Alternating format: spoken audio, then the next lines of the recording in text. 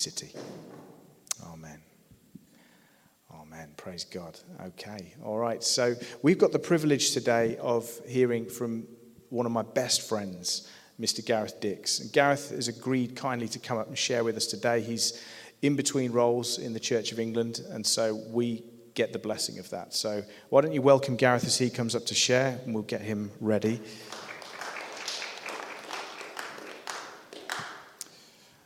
And I'll just pray for you as well.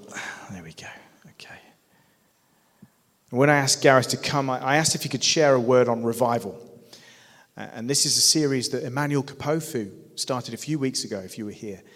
And this really is part of the heart journey that I want for us to go on as a church. We as a church from the off have been a church that's wanted to bring the Word of God back into the discussion in Charismatic Church. We are a Charismatic Church. We believe in the gifts of the Spirit for today, but equally we do see so much lack of the preaching of the Word of God in those churches, and that was something we felt we wanted to address. But equally on my heart, it's just been a thing of, I don't want to lose sight of the more of God. I don't want to lose sight of the fact that we've seen revivals in this nation before, and I don't want to live as though that's not possible again. And so we wanted to also lean into the more of God. And that's why we're doing this series on revival. So I'm so pumped that Gareth decided to come and share with us. So I'm going to stretch your hands out towards him. Let's pray for him. And then please get ready to welcome the word of the Lord today through him. Father God, we are so thankful for your word to us, Lord God. We are thankful, Lord, that you speak to us infallibly and mightily through your word by the power of the Holy Spirit. And as we arrive at this place in this service, we want to realize this is every bit much as worship as when we were singing songs earlier. This is worship when we listen to your word. And so, God, we pray you would speak powerfully through your servant Gareth to us today. May you fill him afresh with your Holy Spirit. May your word go forth today and bear a harvest in every heart in this place. Lord, may we become more hungry for a move of God in our days because of what we heard today. In the name of Jesus, amen.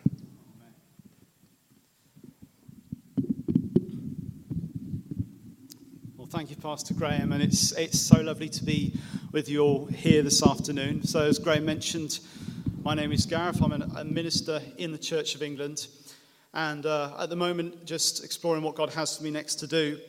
But it's great to be with you all today, and I really particularly loved the fact that we were praying for the nation and for our future Prime Minister. I don't know about you, but I just feel that strong longing for our nation to come back to God again. There's such a need of God in our nation. And I also believe that the church needs to come back to God, needs to come back to her first love. And everything that's going wrong in our nation, I believe, can be traced to the fact that the church has stepped away and is not standing up for Christ. The church wants to be like the world. And because worldliness has come into the church has not stood apart and called the nation to account. It's such a tragic thing that's going on in our world. You know, an ordained friend of mine, and please pray for us in the Church of England because it's so challenging. There's so much compromise. And an ordained friend of mine said to me a while back, I don't even recognize biblical Christianity in the modern church. I don't recognize biblical Christianity in the modern church. Such a tragic thing to say, and yet I really resonate with that. There's something really badly missing. And during the pandemic, I remember, I don't know about you, but it's like we had this extended sabbatical where, I don't know, I shared with Graham once on our podcast that we record together sometimes, that it felt a bit like kids that had been put in our room to think about our lives and all these different things. It felt like we were being made to think, and I found it really helpful. But you know, the one thing I really noticed during the pandemic is there was a real lack of repentance, particularly in the church and particularly in the nation. But I saw that specifically in the church. I saw a lot of people wanting to return back to normal, but not return back to God. And that's the thing that I think God is really at the heart of this. God is wanting is for his church, his bride, to come back to him fully and wholeheartedly. There's that lack of repentance. And often the Christ who is preached in many churches is not the biblical Christ, the one who calls us to repent and follow him and pick up our cross daily and follow after him. So I believe there's a lot that's wrong. And before we open the word together and look at that more, I just want to briefly look at the problem itself before we come to look at revival and how we posture ourselves for revival, to think about the problem. Why is the church so lukewarm? Why are there so many dead, moribund churches around? And I'll say the first problem is quite simply not preaching the gospel in churches on a Sunday. You can trace it down to not preaching the clear biblical gospel on a Sunday. And by the way, this is not something that's just happened suddenly. This has been happening over some time. In fact, recently I was just thinking about John Bunyan's Pilgrim's Progress, that famous book. You may have read it or seen it as a film or whatever. But there's a moment in that film where in the book, when Christian and Hopeful are walking along the road that leads to the celestial city, and the road becomes hard and bumpy, and they think, this is too much like hard work. I know, let's get onto that path that runs alongside that looks more attractive. That path which is known in the story as Bypass Meadow. And there's a man walking down that meadow, that path called Vain Confidence. And they follow after Vain Confidence walking down Bypass Meadow. But that road, which was walking seemingly alongside the path that led to the celestial city, starts to drift and drift and drift. I always think that in Hebrews 2 verse 1, where the writer says, let us be very careful to not forget what we have heard, lest we drift away from it. And they drifted, and before they knew, it's night, and it's raining, and the giant called despair has locked them up in Doubting Castle. And in many ways, I think that's a picture of what's happened in the modern church. We've taken the scenic route. We've drifted away from the path that leads to eternal life. And we found ourselves somewhere very different. In fact, during the pandemic, I'd say many people ended up in Doubting Castle with no one to help them. We see how many people have drifted away from churches. Churches have been decimated in their attendances. Many churches now have lost about at least a third, maybe even a half of their congregation. Something is really badly going on. And there's this sanitized version of the gospel. Very few people now, if you ask them why Jesus died, they couldn't tell you. And very few people don't even know what the gospel is.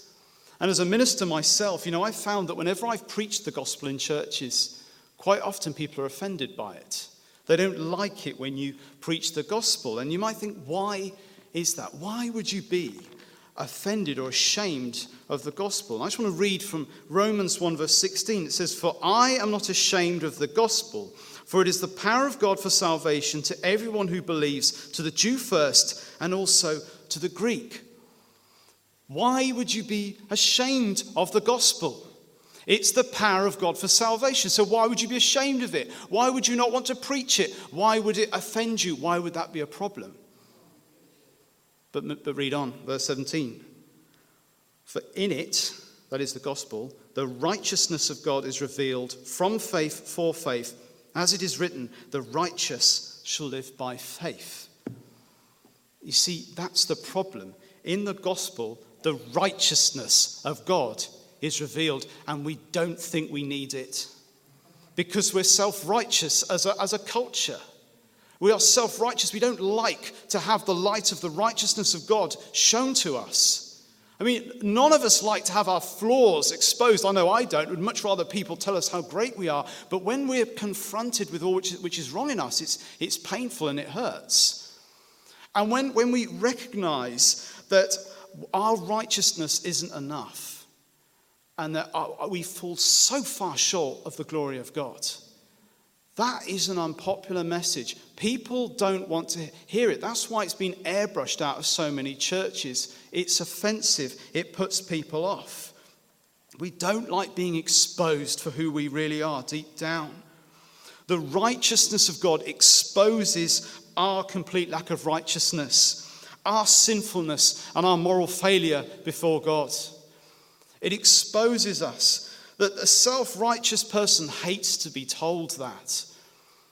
You know, I've lost count the number of times I've been preaching in a church and someone comes up to me afterwards and they say, Gareth, I love your heart for the lost. I love your evangelistic streak. And then they go on to say, have you thought about being a prison chaplain? You know, because why don't you tell all those naughty men in the prison to repent? You don't need to tell me to repent. I've been coming to this church for 50 years. I'm fine. It exposes that which is wrong in us, doesn't it? And the self-righteous person doesn't like to be confronted with that. So the righteous shall live by faith. The righteous shall live by the imputed righteousness of God through faith in the atoning death of Christ on the cross in our place, dying on our behalf as our substitute. But the self-righteous person will live by a misplaced confidence in their own good works. So the gospel often isn't being preached in church anymore because it upsets the self-righteous sensibility of the self-righteous person. And you know, all Satan has to do is just move the gospel out. If the gospel is the heart of our faith, it's what we believe, all Satan has to do is just remove the gospel and he's done his job. And sadly, we've fallen hook, line and sinker for it in so many places. But also, familiarity breeds contempt. Familiarity breeds contempt. I mentioned people saying to me, why don't you be a prison chaplain? Well, actually, when I was an ordinand, I spent a year in a prison chaplaincy. It was an amazing time. In fact, the chaplain there was leading a revival in that prison in Bristol, and he'd led revivals in Lewis and Belmarsh prisons. Saw amazing things going on. So many men coming to faith. Throughout the week, even on a Sunday morning, you might see, 40 men come forward to give their life to Christ. Throughout the week, you'd see men coming to faith in the prison cells. But there's one thing that the prison chaplain told me that I've never forgotten. He said, the New Testament is new to them. The New Testament is new to them. Now put yourself in the place of a prisoner in prison.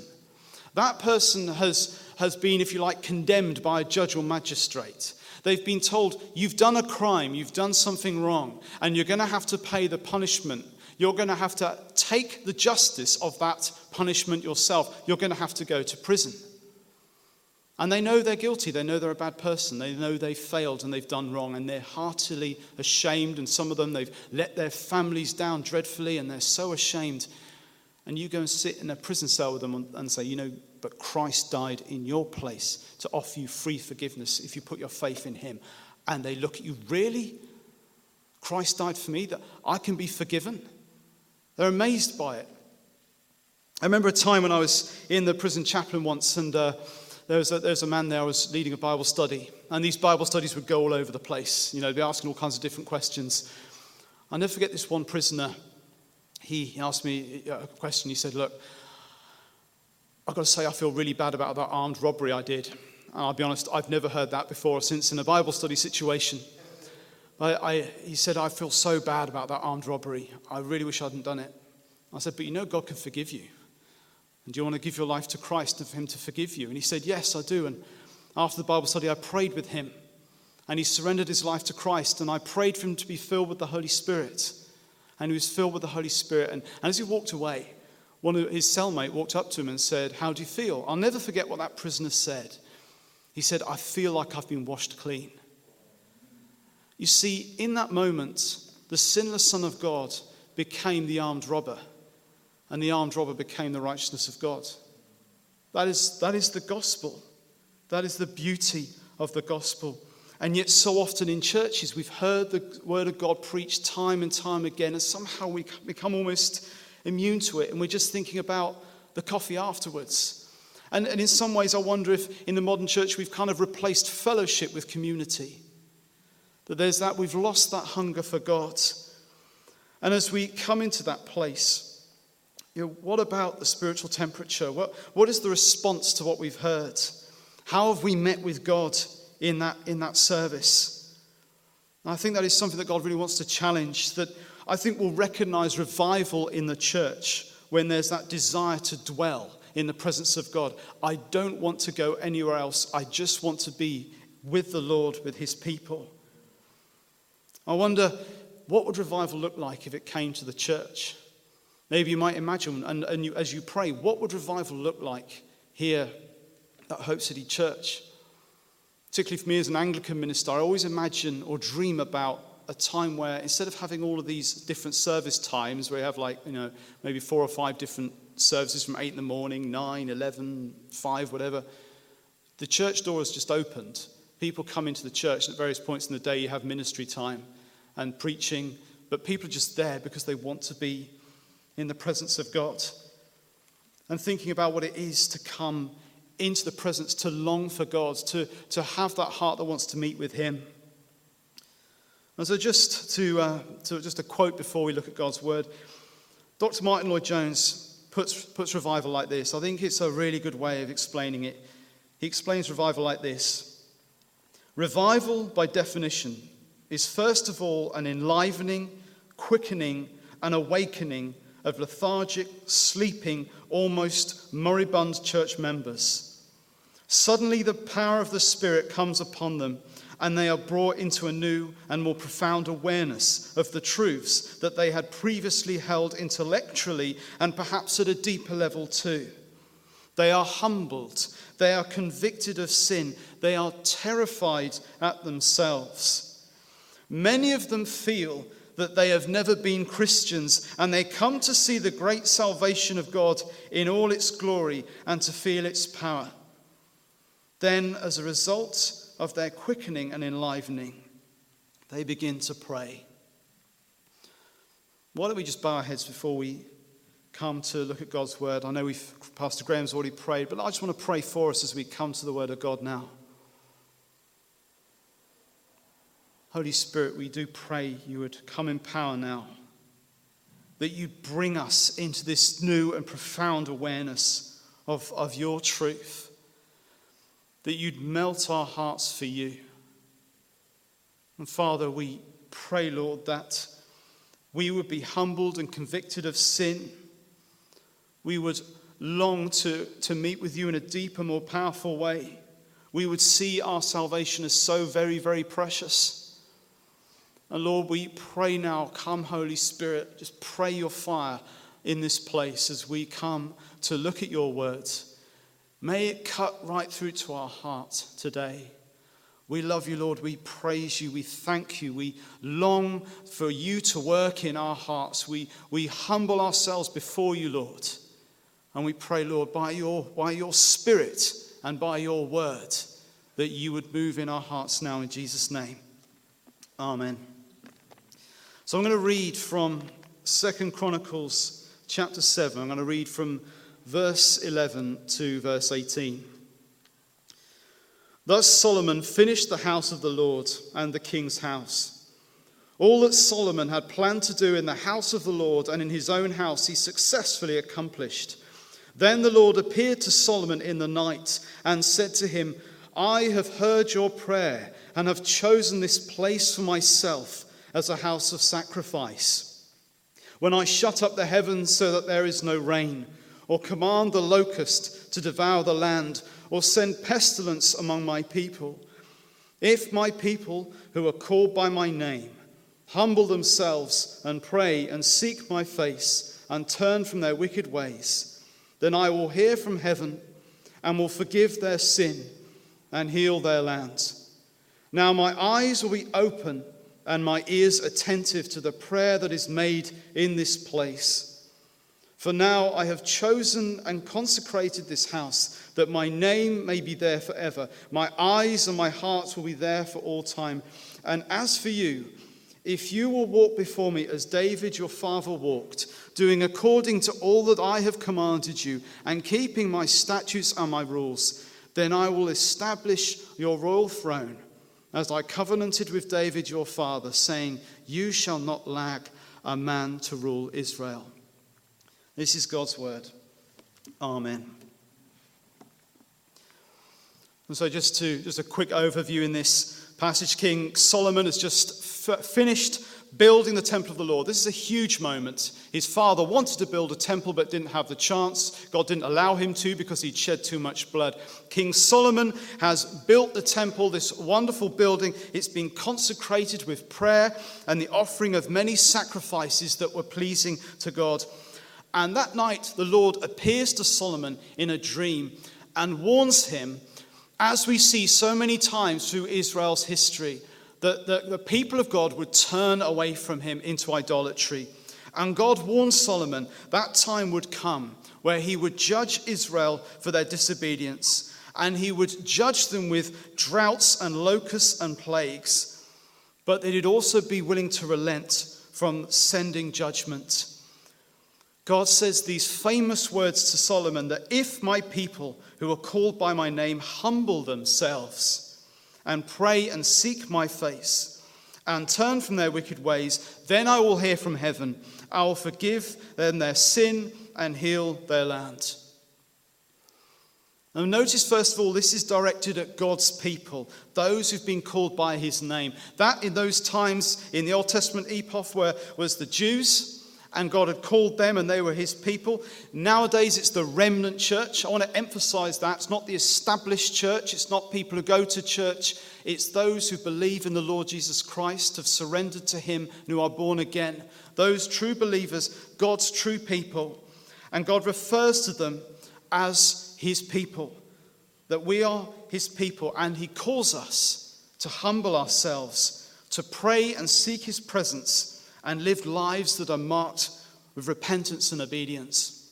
And I just want to look at three things today: humbling ourselves, praying and seeking the face of God, seeking his presence, and repenting and turning away from wicked ways. And so first of all, the humbling ourselves. God commands Israel to humble themselves. Now, if you read through the book of Chronicles, you'll see that there's a pattern that God calls his people to account that is also true for us as well. Firstly, Israel were in rebellion against God. They had turned away from him. They'd gone into idolatry. They were confronted with the need for change. Having been confronted with the need for change, they responded to that confrontation by surrendering themselves back to God. And this humility and this repentance led to blessing from God.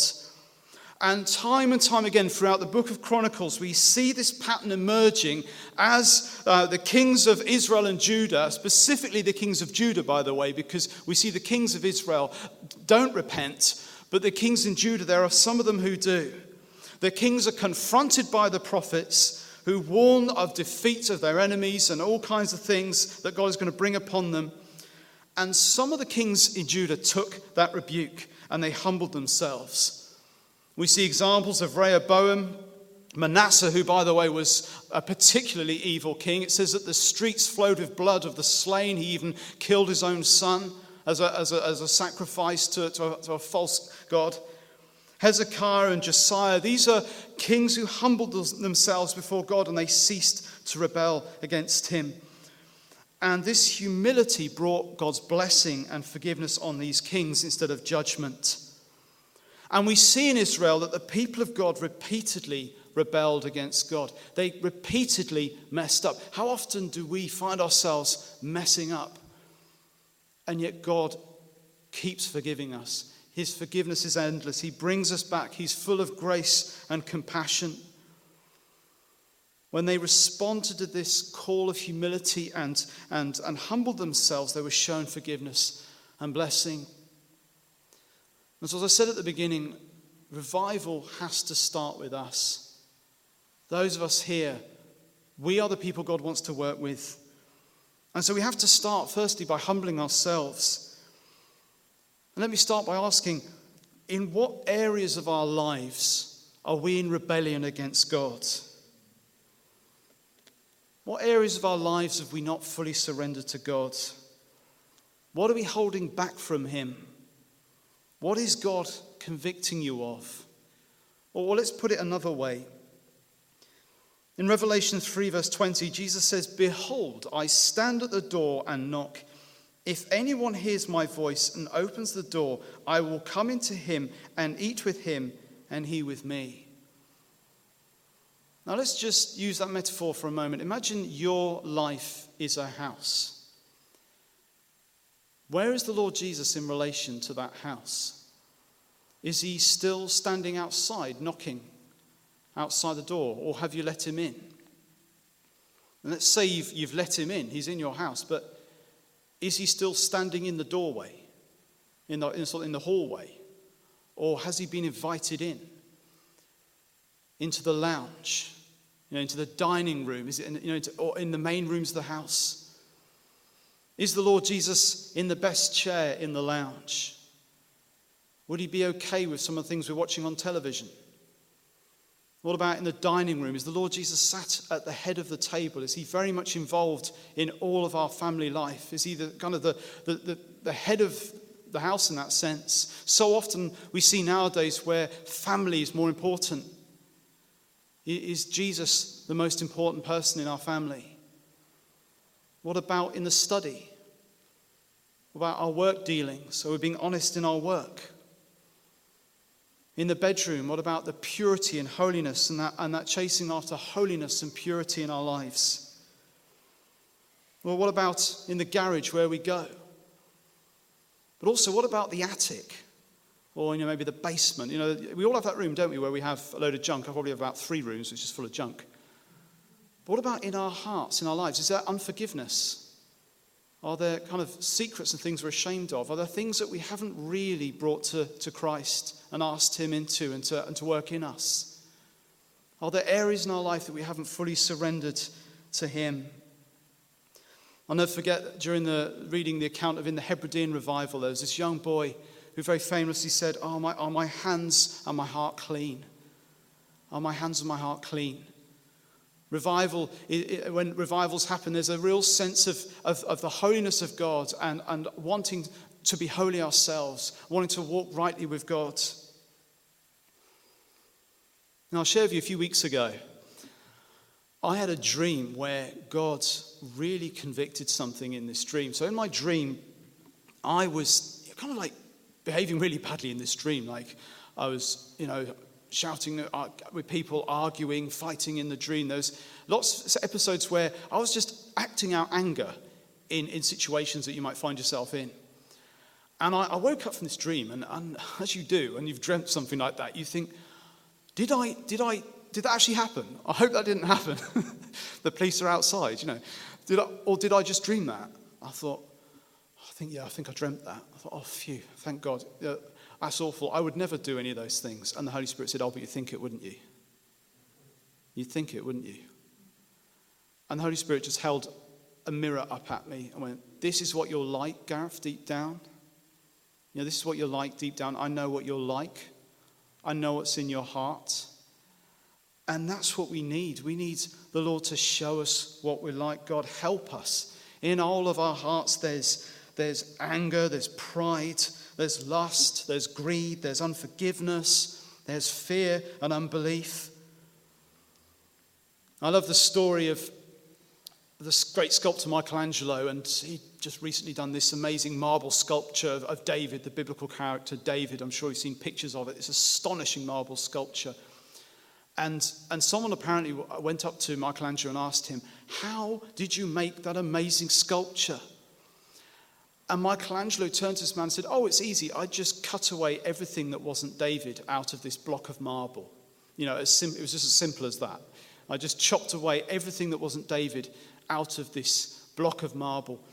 And yet, sanctification is God cutting away every part of us that isn't Christ. And sometimes that chisel goes in at an angle and it goes in deep and it really hurts. And sometimes God does things in us that are painful. But he's wanting to work in us. He's wanting to refine us. He's wanting to mold us. He's wanting to make us more like his son. That's why it is a good thing God disciplines those who he loves.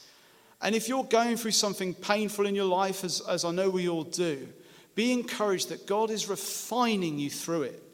He's working in it. God is at work in the mess. And he wants to take away from us everything that isn't Christ and turn us into more and more like his son, Jesus Christ. And so having had that revealed to us, how do we respond to God? Will we humble ourselves and turn to him? Just a few challenges before we move on. Are we all in with God?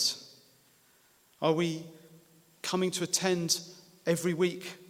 Hebrews 10:25 says, not neglecting to meet together, as is the habit of some, but encouraging one another, and all the more as you see the day drawing near. I think that's such a prophetic word for our time, because the day it's referring to is the Lord's return. And we could be a lot closer to that day than a lot of people think. But one thing's for sure, many people have neglected coming to worship. And that's the first thing. We need to be committed to worshiping. Are we regularly giving of our tithes and offerings? I know life is getting difficult. I know the prices are going up for all sorts of things. But at the same time, how liberating is it to keep giving to God and giving back what's his anyway and saying, I'm not chained by the things of this world. Even though the prices go up, I'll still keep giving and being free in that. And giving of our time and serving here. God wants us to really be all in with him. How we fellowship reveals everything about us. So firstly, it's humbling. Secondly, praying and seek his face. God calls us not just to pray, but to pray and seek after him. To pray with that deep sincerity and seek the presence of God. If we want to see revival, we are going to have to be people who really pray. Think about how small a group of people are praying in the church. How great a need there is to pray. And to really be on our knees. To be weeping, if you like, into the floor. I heard about David Brainerd, the great revivalist, would weep into the carpet, would spend days just sobbing and crying. To call out to God and cry out to him. King Jehoshaphat, when Judah was surrounded, he cried out, we do not know what to do, but our eyes are on you. When everything seems so helpless and hopeless in your life and in the world, get into that place of prayer. Get into the prayer closet. King Hezekiah of Judah cried out to God to deliver them from the king of Assyria. God heard his prayer and delivered them. And even King Manasseh, that really evil king, when he was captured by the Assyrians, he repented and he cried out to God. Oh, how wouldn't we just love to see people in Wolves who have lived such bad lives, whose lives are a mess, who feel like Manasseh, they've done bad things, and yet they cry out to God and they are forgiven. Would we not love to see God moving in so many different people's lives? God hears the cry of the heart. He hears the sincere prayer of his people. God always hears your prayer. He may not respond in the way you want him to, but he always hears your prayer. And it's more than just saying a prayer when you remember to. It's getting into that deep place of prayer with God. When we look in the New Testament, we see the Lord Jesus modeling this.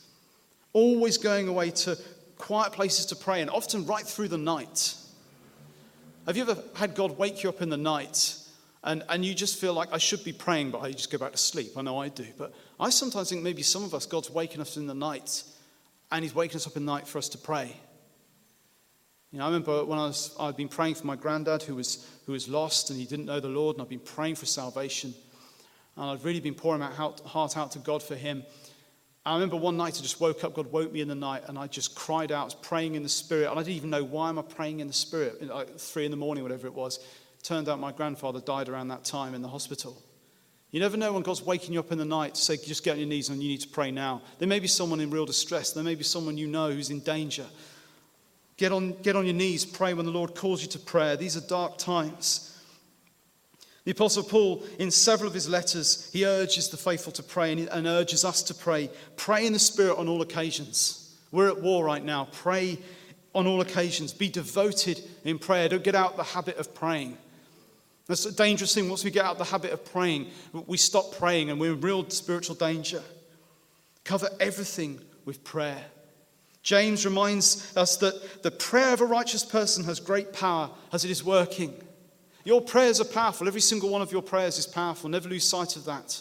Don't believe the lie that your prayer isn't going to work. It is. Your prayer is powerful. Pray and pray in confidence. God is calling us in confidence to pray and to pray expecting him to act and to do powerful things. to pursue his presence in prayer. And in this pandemic where everything's going wrong, I believe God is bringing, it's like a siren, a klaxon calling his people, come back to pray. Having that God hunger, as the psalmist says, as the deer pants for living streams, so pants my soul for you. O God, my soul thirsts for God, for the living God. Having that longing for him. And also thinking about what we pray for is important as well. Do we pray for the deeper spiritual things, or are we only ever praying for material things? Which, by the way, is absolutely perfectly fine to pray for material things. I do all the time. But I think we need to be careful that when we're only praying for earthly concerns or not praying for deeper things, like, for example, I'm going through something difficult, please, Lord, change my situation. That's a valid prayer. But I need to go on and say, Lord, please refine me and change me through this. Please make me more like your Son. Please humble me and speak to me through this. It's when we get into the deeper place of seeking God's face that our prayers change and become more spiritual. They have to do with seeing God's heart. What is God saying to you? Is God stopping you in your tracks because there's something he wants to show you? And you have to be stopped in your tracks to be able to see it. A good example of this is the prophet Habakkuk, interceding and crying out to God for the wickedness of the nation. And he doesn't like the way, if you read through the book of Habakkuk, it's only a short book, Habakkuk doesn't like the way God responds initially. I don't think that's fair that you're sending the Chaldeans in. But by the end of the prophet, he's saying, Lord, whatever happens, I will worship you, whatever happens. For revival and awakening in the church, praying ceaselessly for the fellowship here, praying for those people who aren't here, those who are in trouble, for our community, those who don't know the Lord. Last of all, thirdly, repentance. The Lord says, if my people will turn from their wicked ways.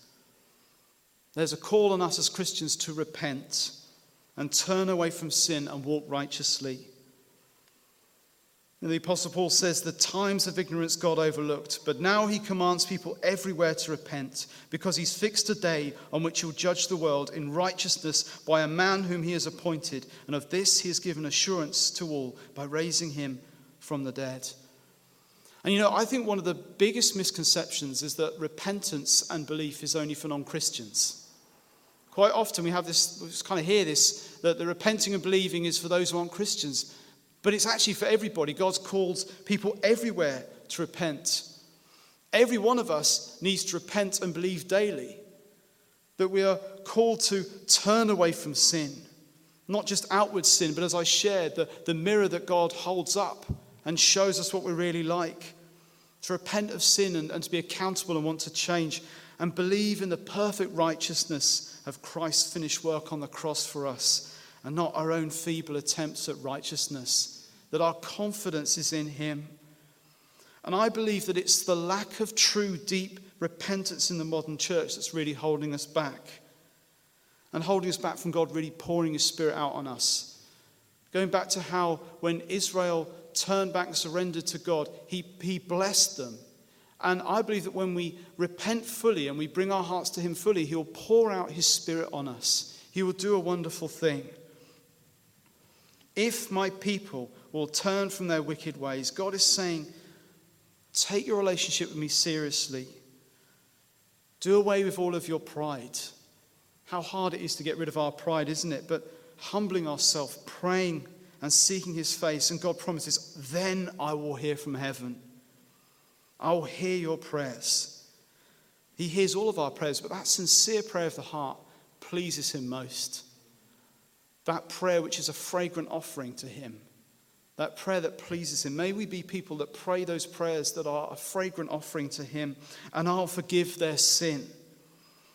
The whole Bible is concerned with the sinner repenting and believing and receiving forgiveness from the Lord Jesus Christ.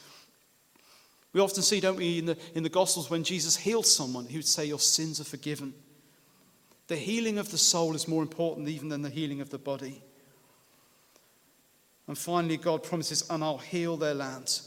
God promises his people that he will overturn the droughts and all the afflictions if his people would humble themselves, pray and seek his face, and turn from their wicked ways. And so as I come to a close, the call today is clear. In our time of crisis that we're in, everything is going wrong around us. I believe God is calling us, all of us, myself included, to lament and grieve our own sin and the sin of the nation. To stand in that gap and pray and confess our own sin, but also the sins of the nation.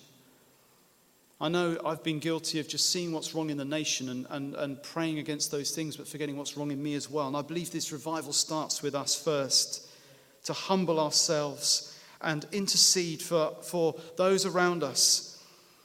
I believe that the role of the church is key in repenting and praying and asking the Lord to set us on fire again. I also believe in Romans, where it says, Romans 10 verse 14, how can they call on him in whom they have not believed?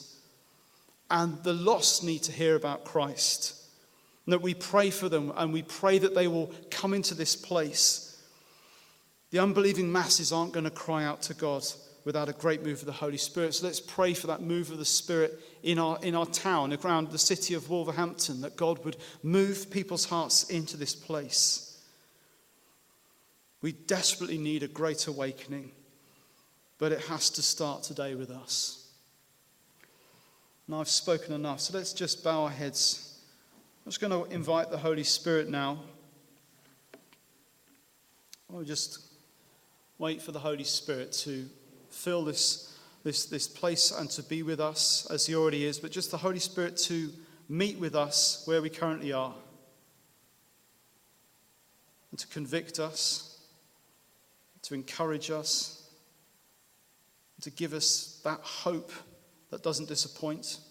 I feel maybe there's a word for someone here that you have a hope in Christ that doesn't disappoint. You've been disappointed in a lot of things, but the hope you have in Christ doesn't disappoint, will never let you down.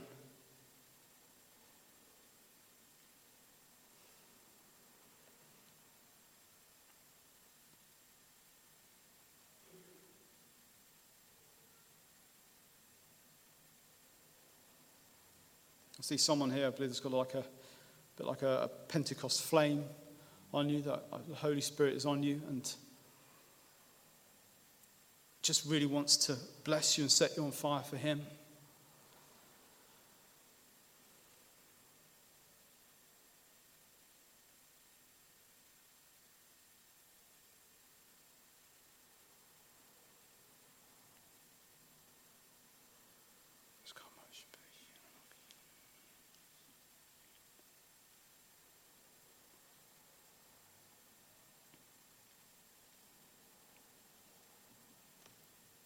I believe there are three kind of people, the three groups of us here, or there's three particular things that I've mentioned that I'd love to pray for, and Pastor Graham, and maybe if yours, we would love to pray for you. And the first one is, I believe that maybe there's someone here who I mentioned earlier about the Michelangelo, the statue and the chisel going in at an angle, and it just really hurts. And there's something you're going through that God's doing that's humbling you, and it's painful, but actually God wants to encourage you that he's doing something really profound in you, and he's going to use you and bless you. And the humbling, the humiliation, maybe you were humiliated or something happened that you just feel you can't talk about. But actually, I'd love to pray for you that you would know the peace and blessing of God in that humbling, that humiliation. You felt humiliated in that, whatever it might be, but God wants you to know that he's blessing you through it. And our humiliations actually unite us with Christ. So first person, one of us where that humbling, that humiliation's happened. Secondly, that maybe you're here and you long for more of God, but you don't really know how. You feel empty and you want to be filled, almost like a glass that's empty, and you're thirsty, but you don't know where to get the water from, and you just want that, just fill me, Lord, and to overflowing. I want the Spirit anew, and just a fresh outpouring of the Spirit, and to really know his love and power in your life. The third group, as it were, is that maybe there's some area of sin that you're ashamed of. Maybe it's something you're trying to stop in your life, and you keep messing up, you keep tripping up. You want to overcome this, and it's become a real problem for you. But actually, today, I believe God wants to set you free from whatever that is, and to know that you're forgiven and that you can walk away free from it.